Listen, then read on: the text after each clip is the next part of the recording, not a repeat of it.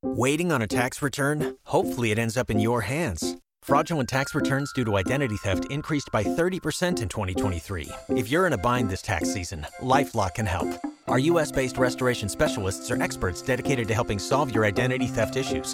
And all LifeLock plans are backed by the $1 Million Protection Package. So we'll reimburse you up to the limits of your plan if you lose money due to identity theft. Help protect your information this tax season with LifeLock. Save up to 25% your first year at LifeLock.com/aware.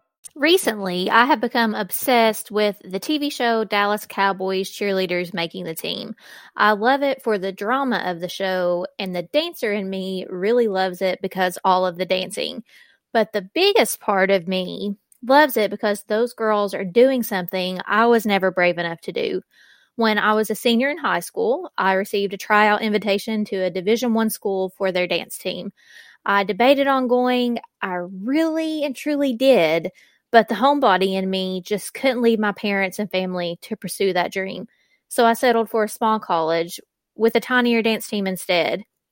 Dancing for a team like the Dallas Cowboys cheerleaders is always a dream for literally every dancer.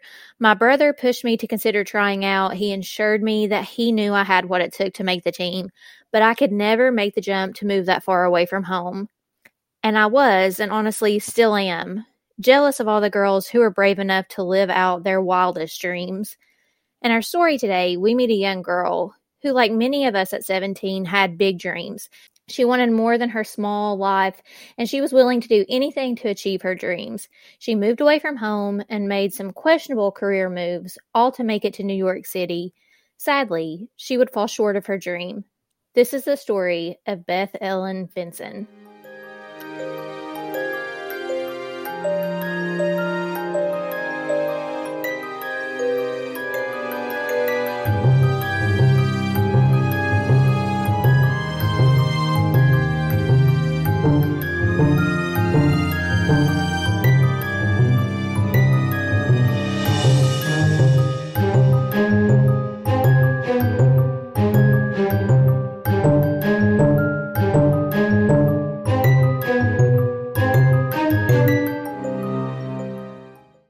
Welcome to Coffee in Cases, where we like our coffee hot and our cases cold. My name is Allison Williams. And my name is Maggie Dameron. We will be telling stories each week in the hopes that someone out there with any information concerning the case will take those tips to law enforcement so justice and closure can be brought to these families. With each case, we encourage you to continue in the conversation on our Facebook page, Coffee in Cases Podcast, and to follow us on Instagram at Coffee Cases Podcast and on TikTok at Coffee and Cases Podcast. Because, as these families know, conversation helps to keep their missing family member in the public consciousness, helping to keep their memories alive. So sit back, sip your coffee, and listen to what's brewing this week. Okay, Maggie, I promise I'm not going to talk to you about this each week, but I have to bring up Crime Door again. Okay. Because, again, my obsession continues. So, Sleuthhounds, if you don't know this about, like, I get fixated on something like this, and then I can't let it go. But, like, let me explain to you why. Are you ready? I'm ready. Because they write freaking awesome descriptions of their cases. Like, I'm just scrolling through the cases on Crime Door that they just recently posted. And here are some of the descriptions. And if this doesn't draw you in, I don't know what will. Mother misses dinner, vanishes. That's one. Pregnant woman found dead in barrel. That's another one. I got a notification about that one, and I want to check that one out. Yeah. Woman's mummified corpse found in trunk. Oh, my. Woman disappears while on phone call. That seems kind of difficult. Woman strangled with sweatpants. Like, these are the descriptions. And so every single one of them, I'm like, I kind of need to read that right now. Need to read it. Right, exactly. And then, of course, I get excited when I see a case that, we've covered, and then I see us on there again listed, like Rico Harris. I'm like, oh, there we are. And then I get all excited. Oh, goodness. It's okay. Obsessions are okay For stuff like what's the this. word? Yeah, exactly. In moderation. That's the word I'm looking for. There you go. Okay. Sorry, Maggie. I'm ready for your show. Okay.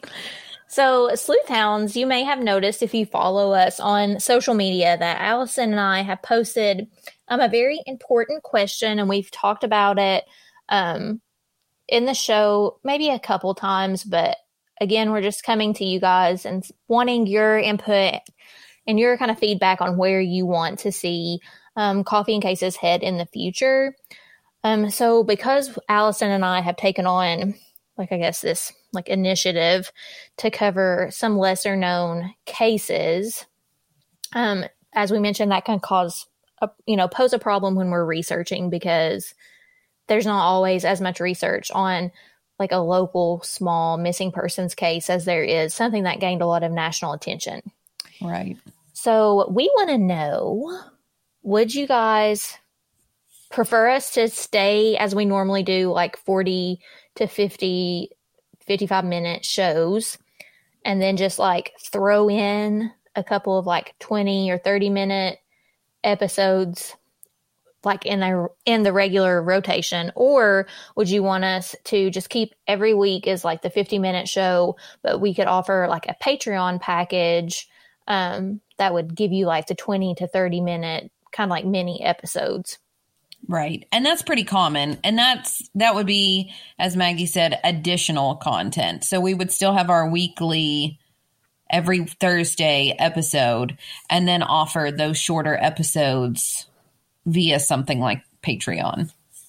Right. So if you love Coffee and Cases, please go on to, I think they're on all of our social media accounts, and just kind of let us know the direction you would like to see us head with this idea. Absolutely. Yeah. I know it's on our Facebook page, our Coffee and Cases podcast Facebook page, and I know it's on our TikTok. So I know it's on at least those two social media channels. So yes, absolutely, Sleuth Hounds, go on one of those this week and let us know which you would prefer. Yes. And that brings us into today's episode. And Allison, today we are going to be talking about one of the longest running cold cases, which was really hard for me to say just then, in Raleigh, North Carolina. Okay. And today's episode, it's eerie. It's going to sound scary familiar, like so many similarities to our episode 63. The Paige Rinkowski? Yes. So many. Okay, maybe there's not so many similarities, but it's enough that like when I was researching it, like I thought I was accidentally researching the same case. Yeah. Wow. Yes. And I'm like anxious to see if you pick up on the similarity. Okay. Yeah. I'm ready. I'm ready. So Beth Ellen, and that's what I've like, she must have been like a first and middle namer. Mm-hmm. Most places I saw, she went, like they referred to her as Beth Ellen. She was 17 and she had big plans for her life back in 1994. So she knew exactly what she wanted to do and when she wanted to do it. So she had life figured out, or at least she thought she did. Like most 17-year-olds, Beth Ellen did not see eye to eye with her parents, who also had big plans for her. Beth Ellen's mom and dad, just like most parents, longed to see her graduate high school before leaving the nest. And they had even like kind of bribed her to follow their plan before starting out on her own. But she just couldn't wait any longer to start on this journey that she had in mind for herself. She knew that she wanted to make it on Broadway. They had said, like if you graduate high school, we'll pay for an apartment for you in New York City. And she just couldn't wait. Oh, no. So she left before? Yes. So she leaves home, like drops out of high school, despite her parents' efforts to keep her there. And she moves to Raleigh, North Carolina, I guess as like kind of like a halfway point in pursuing her career to eventually make it to New York City. Maggie, I see so many kids who are like, I just urge my kids, any who want to drop out, even if they could make it in something like this, I'm always like, get your high school diploma so you got the backup plan. Yeah. And I mean, I have that conversation with my 7th grade kids because, at that age, some of them don't really understand what it takes to survive in the world. Right. So I try to tell them, at least have that to fall back on. And I think Beth's parents tried to have that same conversation, but she was just really stubborn and just went against what they had in mind for her. I feel like that happens quite often, though. I mean, I see it a lot as a high school teacher that the students will have the very idealistic view of what life is going to be like, and that they're going to be able to do what they love and still make enough money to live. And yes. And the parents are like, let's take the more practical career. And that's hard because, I mean, I totally get it. I mean, we're teachers, and that's not even necessarily a quote unquote quote practical career because our salaries are very high, especially compared to our student loans. Yeah, true that. But I get her excitement and her drive, and I think her drive is admirable, but I get where her parents were coming from. And as a parent, I probably would have been pretty upset if my child, dropped out with just that little time left. Moving away from home, just like you said, was a lot harder for Beth Ellen than what she thought it would be. She quickly learned that making her dream come true, like making it onto Broadway, would be much harder than she ever could have thought. So while her parents thought that she was working at a local grocery store to earn money and pay her bills, Beth Ellen was actually working as a dancer in an escort service, a fact that would later end up crushing her parents. That's a dangerous position, I think. Now, yeah, and I think especially at 17. Right. I totally get that you're going to make a lot more money than at a grocery store. True, but I don't really think that she did, though, because I think she was struggling to make ends meet how she thought she was going to be able to with this career. Right. She was often called to hotels to dance for clients, and on the night that she disappeared, that's exactly what happened. So she and her boyfriend, Rick, were watching a movie in her apartment near, well, actually, I don't really know. I never could find if it was their apartment together or just his apartment. I'm not for sure. Okay. What her living an apartment. Yes. And it was near North Carolina State University on August the 16th, 1994. So she's called for a job. He knows that she's an exotic dancer. And so she leaves around 2:30 in the morning to head to the Innkeeper Hotel. But she never made it there. Man. Again, this makes me nervous, even just no matter what your job is, leaving at 2:30 in the morning. Yeah. And she hadn't even been in Raleigh all that long. I'm wanting to say, if I can remember correctly, just a couple weeks. Oh, gosh. Yeah. So it's not like she was there for a while. It was just a couple weeks. And actually 3 hours after she leaves the apartment, police are called to go check out an abandoned car, and they find a white 1990 Mazda 626 in front of a car dealership on Capitol Boulevard. And it's kind of near some warehouses and kind of hidden from the road. And that car belonged to Beth Ellen Vinson. But this car, I'm guessing, is nowhere near the Innkeeper Hotel. No. And, while this may sound weird, that you come upon an abandoned car, for the purposes of our show, finding an abandoned car in front of a car dealership isn't the oddest thing that we have ever talked about. True. But the condition the condition they found her car in was odd.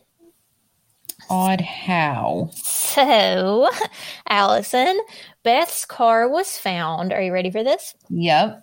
With the engine running. So just like Paige Frankowski's. Yes. The door, like the driver's side door, open. The radio blaring. So obviously this was not like flat tire or some reason why the car was left there. Yes. Like it was left in a hurry. Yes, and it appeared that all of Beth's personal possessions were in the car, like all of her clothes, things she had taken when she'd moved out of her parents' house. And the most disturbing part is that a single shoe was left behind on the floor on the driver's side. Which tells you this was not voluntary. Yes, and just for comparison's sake, I went to the script for the Paige episode that we did. And I literally wrote, Paige's shoes were left in the car. Her purse and wallet still inside. Her wallet was full of money. There were personal items, including important looking papers, also left in the car. What's more strange is Paige's silver Oldsmobile was idling with the keys in the ignition, light, and radio on, and then the open beer can in the seat. And Paige was nowhere to be found, and neither was Beth. Like, the similarities in this, though. Yeah, that is creepy. Hopefully this time, though, the police aren't going to be like, oh, let's just have it towed somewhere. Hopefully they view this one as a crime scene. Yes, and I thought it was weird because Paige's case was one of Michigan's longest-running cold cases, and this is one of Raleigh, North Carolina's longest-running cold cases. So, like, am I making connections that aren't like there, or could I be onto something? You're the super sleuth. Yes. So anyways, back to today's story. Besides the fact that we know how the story ends, like, I don't think to an investigator coming upon an abandoned car at a car dealership would be like super off-putting. We've talked about the fact that we as humans rationalize things. So in my mind, if I were a police officer responding to a report about an abandoned car that is still running, I could totally see myself just thinking like the driver must only be like a few feet away. Maybe they're, needed to get up and stretch their legs. They were sleepy. Maybe they had a flat tire and walked to get help. Because, this was 1994. So it's not like we had the cell phones of today. Yeah. But there were no flat tires on the car. It literally looked like someone just like got up and walked away minus a shoe. Minus a shoe, which is what, again, immediately I was like, that should tell law enforcement that wherever the driver went, it was not a voluntary action because you wouldn't leave a single shoe behind. I'm just saying. Right. Like, I'm going to go, but I'm only wearing one of my shoes. Like, no one's going to do that. I'm going to play hopscotch on one leg while I walk around the car. Yeah, you're not going to do that. I don't like my left shoe. I'm only wearing my right one. Right. Let's just leave it behind. Yeah. Police are able to determine, obviously, who the car belongs to. And I am going to kind of circle back to how they find that out here in a minute because it's weird. Really? Like not just running the license plate? Okay. No, I'm intrigued. No. Okay. So they were unable to, so they knew who the car belonged to, but they were unable to find Beth Ellen. That was until 7 days later when Beth Ellen's body was found covered by a single piece of cardboard by a factory manager about half a mile from the car lot where her car had been found. So pretty close to the scene where her car was. Could they tell, like, did it happen that night then? I'm guessing, since it's so close. In all of the research that I read, I did not see where it's been released that they determined at what point she died, like, officially. But I would guess yes, because here in a little bit, like, I talk about, like, how badly decomposed she was. So I'm going to guess yes. Yeah. So Paige had actually been stabbed multiple times. In fact, in a documentary that I watched called NC Unsolved, when Beth's father called to talk to police, I guess he just did like daily like checkups on the case or on like her whereabouts. He was told that they had found a body, but that he could not come identify the body because that was like the first question that he asked. And in the interview, he said that police told him Beth Ellen's body was too badly decomposed and that she was nearly unrecognizable because I guess it had been raining almost every day since she disappeared and it was super, super hot. So those two factors accelerated the rate of decomposition. They didn't have her dad identify her. Did they use like fingerprints or DNA or like how did they know that this was her? I actually didn't read anywhere online that it came out and said how she was identified. I don't know.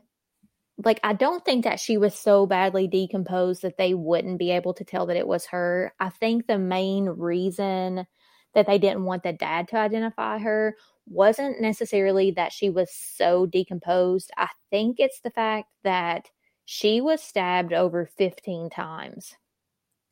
Wow. Yes, and her stab wounds were described as, quote, violent and heavy.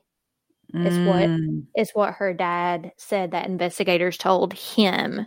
So I think that's the reason that he wasn't permitted to identify the body. Which tells me, see, that seems personal. I know. And I talk about, like, that's what I think too. Like, and I'll talk about, there really are only like two suspects that, or possible suspects that people have talked about, but like if you stab someone 15 times, like you're angry about something. Yeah. And especially with the violent and heavy, I don't know. Yeah. And like it just leaves us wondering who killed her, and really the biggest question is why did they kill her? Because it's not, she's only been there a couple weeks. Right. So a lot of people think that maybe Beth was just in the wrong place at the wrong time. She was killed by somebody she didn't know. Like maybe she like had to pull over and this person pulled over and there was like a scuffle type thing. But the predominant amount of people that are familiar with this case will tell you that it was, they believe, either her boyfriend or the man that had paid for her services. I know. I'm not sure how I feel about those theories yet, but I need you to tell me about them. So we'll talk in a minute.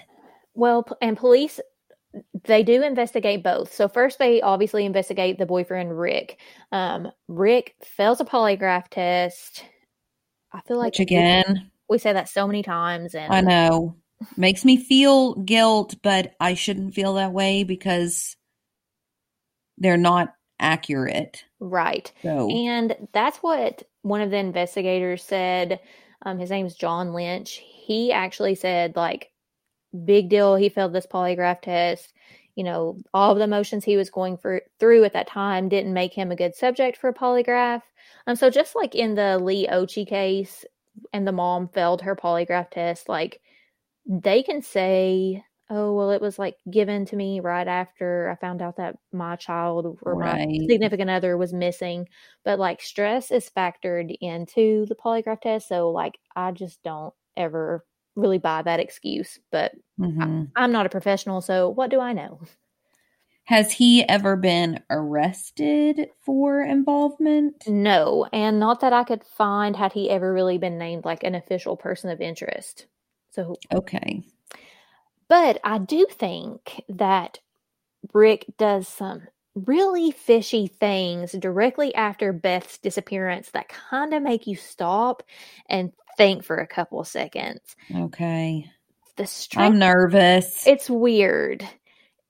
Like, some of this case is just weird. So the strangest thing that he did, in my opinion, like, was not failing the polygraph test. The strangest thing that he did was the fact that he showed up at the car lot while police were investigating the report of an abandoned car in that lot.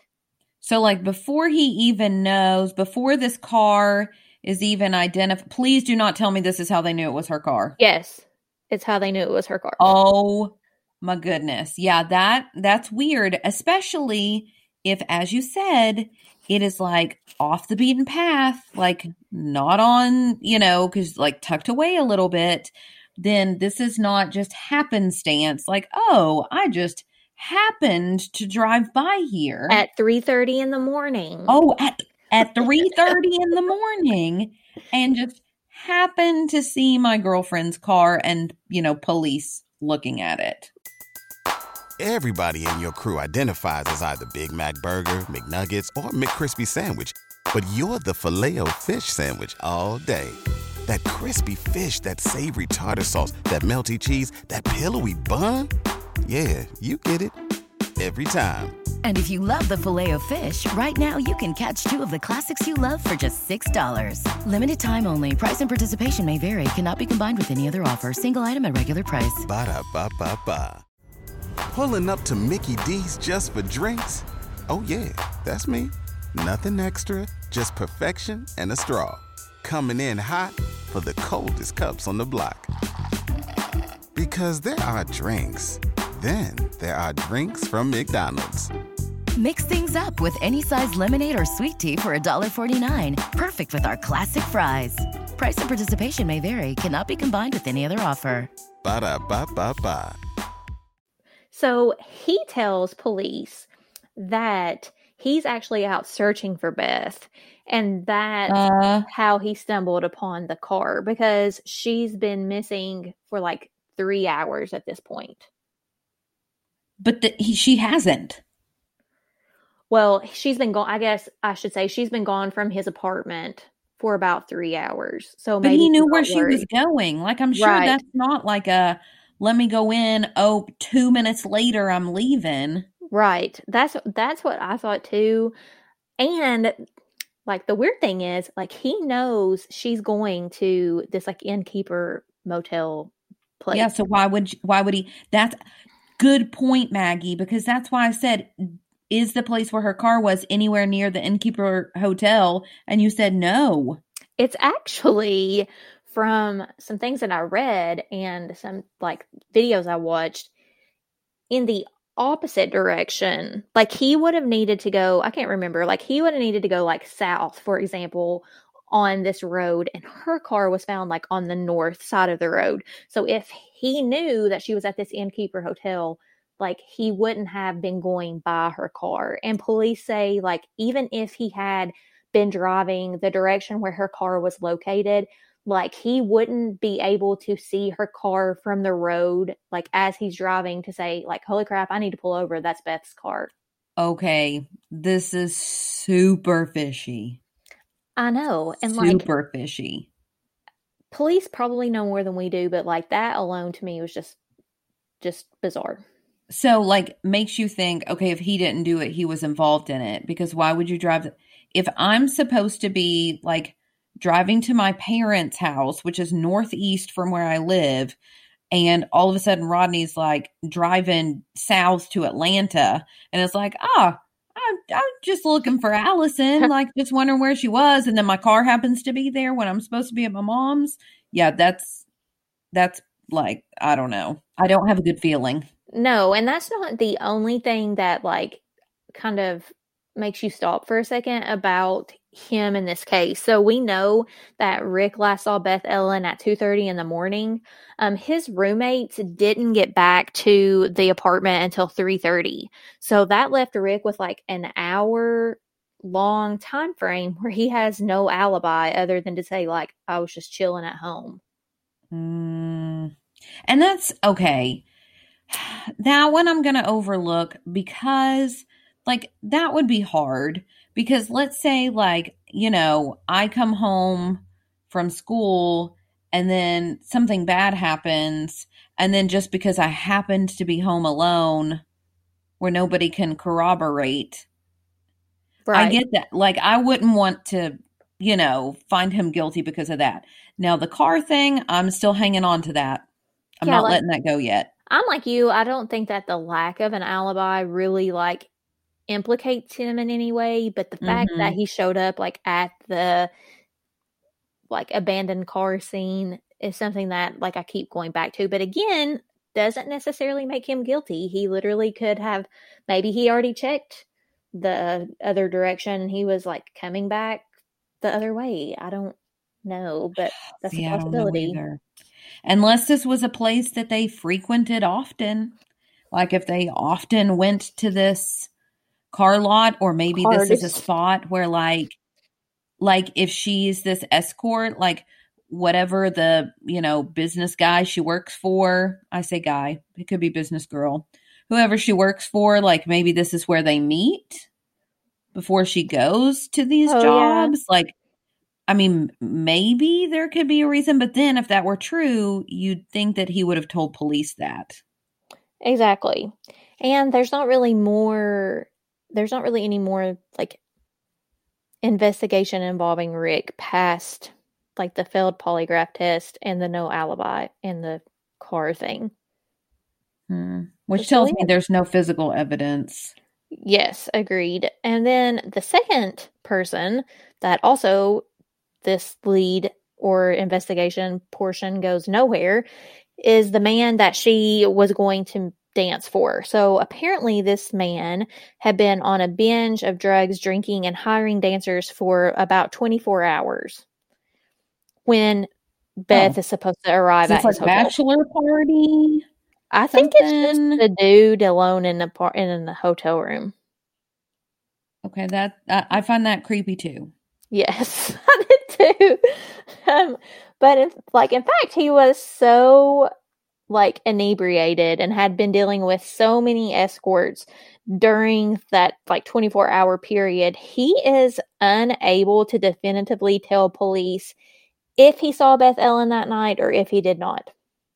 That's a bad problem. Right, because I feel like that kind of hinges on things.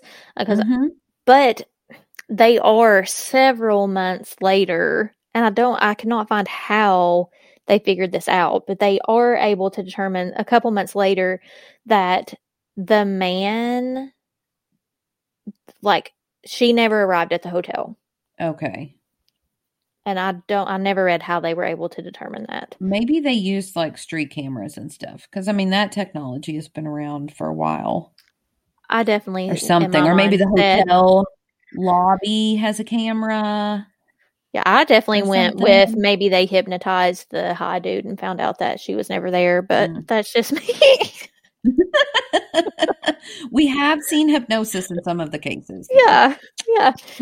So not out of the realm of possibility. Yes.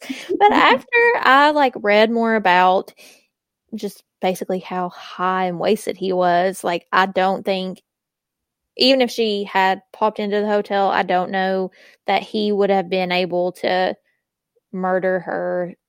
And because she wasn't even near the hotel, her car wasn't, nor was her body found near the hotel. Right. And he was super wasted, so I don't think he would have been able to kill anyone. And again, we established the one shoe in the car shows that she was taken from the car. Right.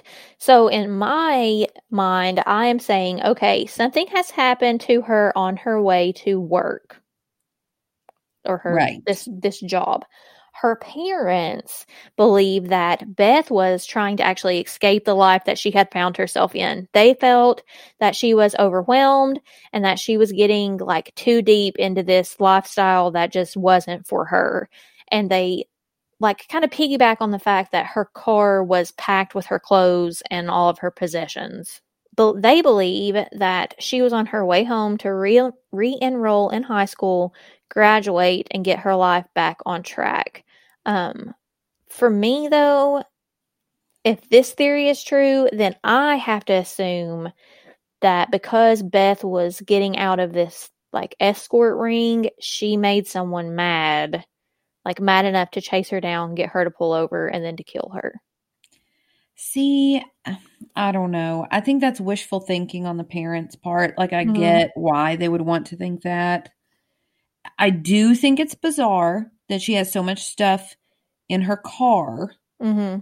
especially if she does have a place down there, unless she was lying about that. And maybe like you said earlier, you didn't know if that was her boyfriend's apartment or like when they shared together. Like maybe she was kind of living out of her car. That's true. And to go back to Dallas Cowboys cheerleaders, some of the girls do that until they find an apartment. Yep. So, I mean, it could be something like that. And like, I mean, really, assumptions are kind of all that we have to go on.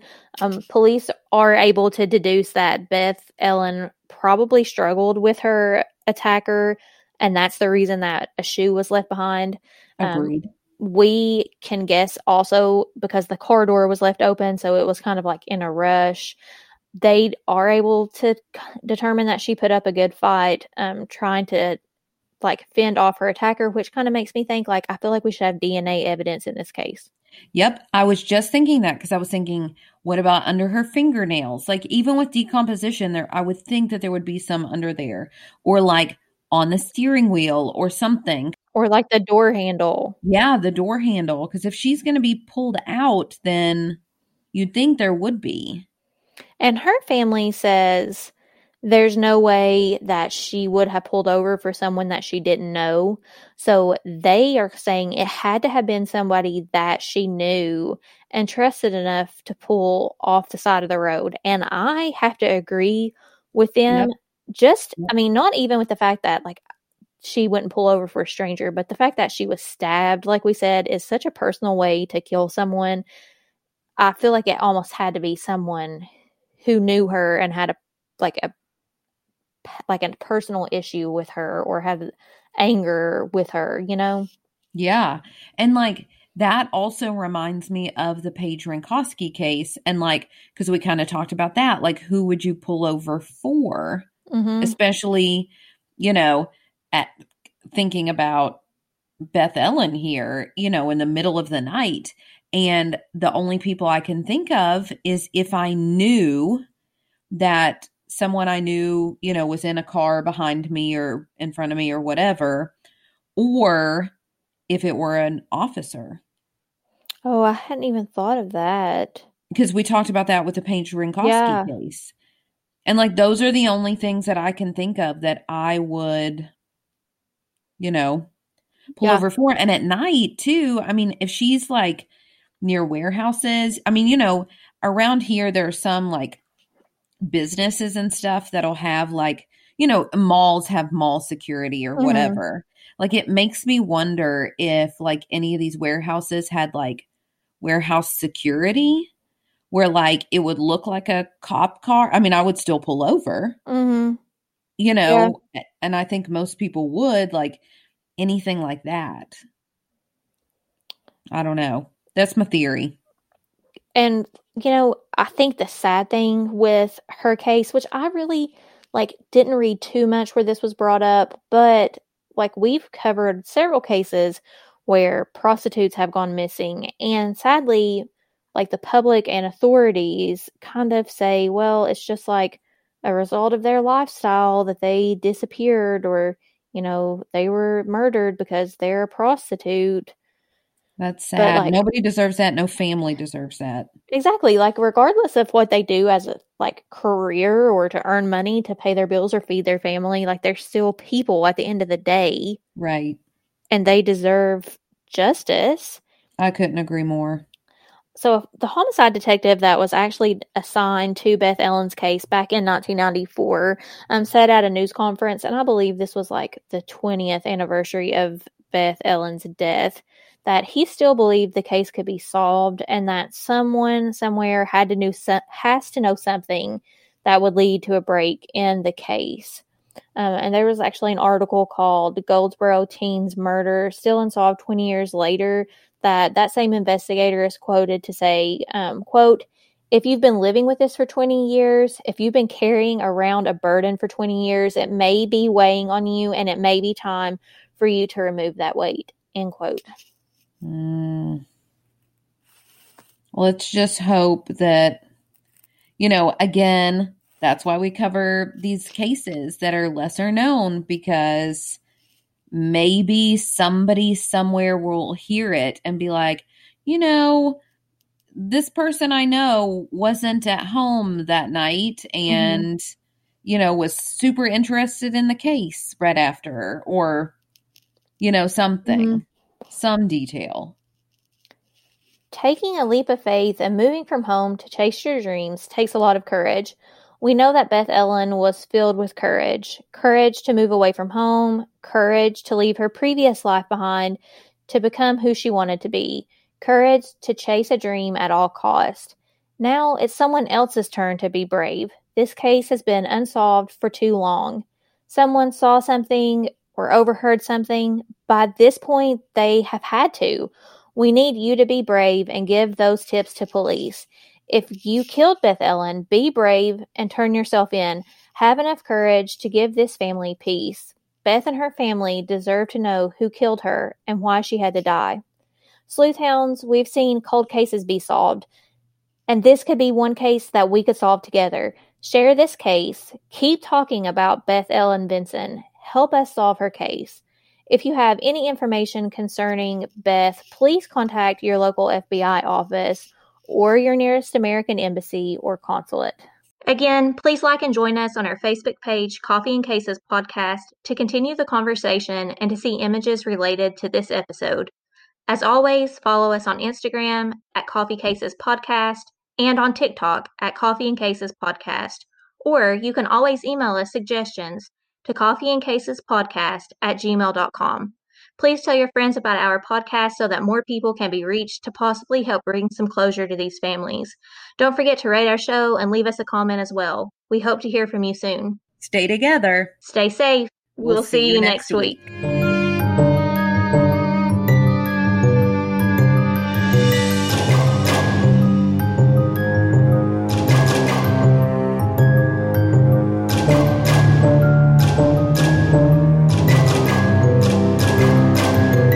You've worked hard for what you have. Your money, your assets, your 401k, and home. Isn't it all worth protecting? Nearly 1 in 4 consumers have been a victim of identity theft. LifeLock Ultimate Plus helps protect your finances with up to $3 million in reimbursement. LifeLock alerts you to identity threats you might miss. And if your identity is stolen, your dedicated U.S.-based restoration specialist will work to fix it. Let LifeLock help protect what you've worked so hard for. Save 25% off your first year on LifeLock Ultimate Plus at LifeLock.com/aware. Terms apply.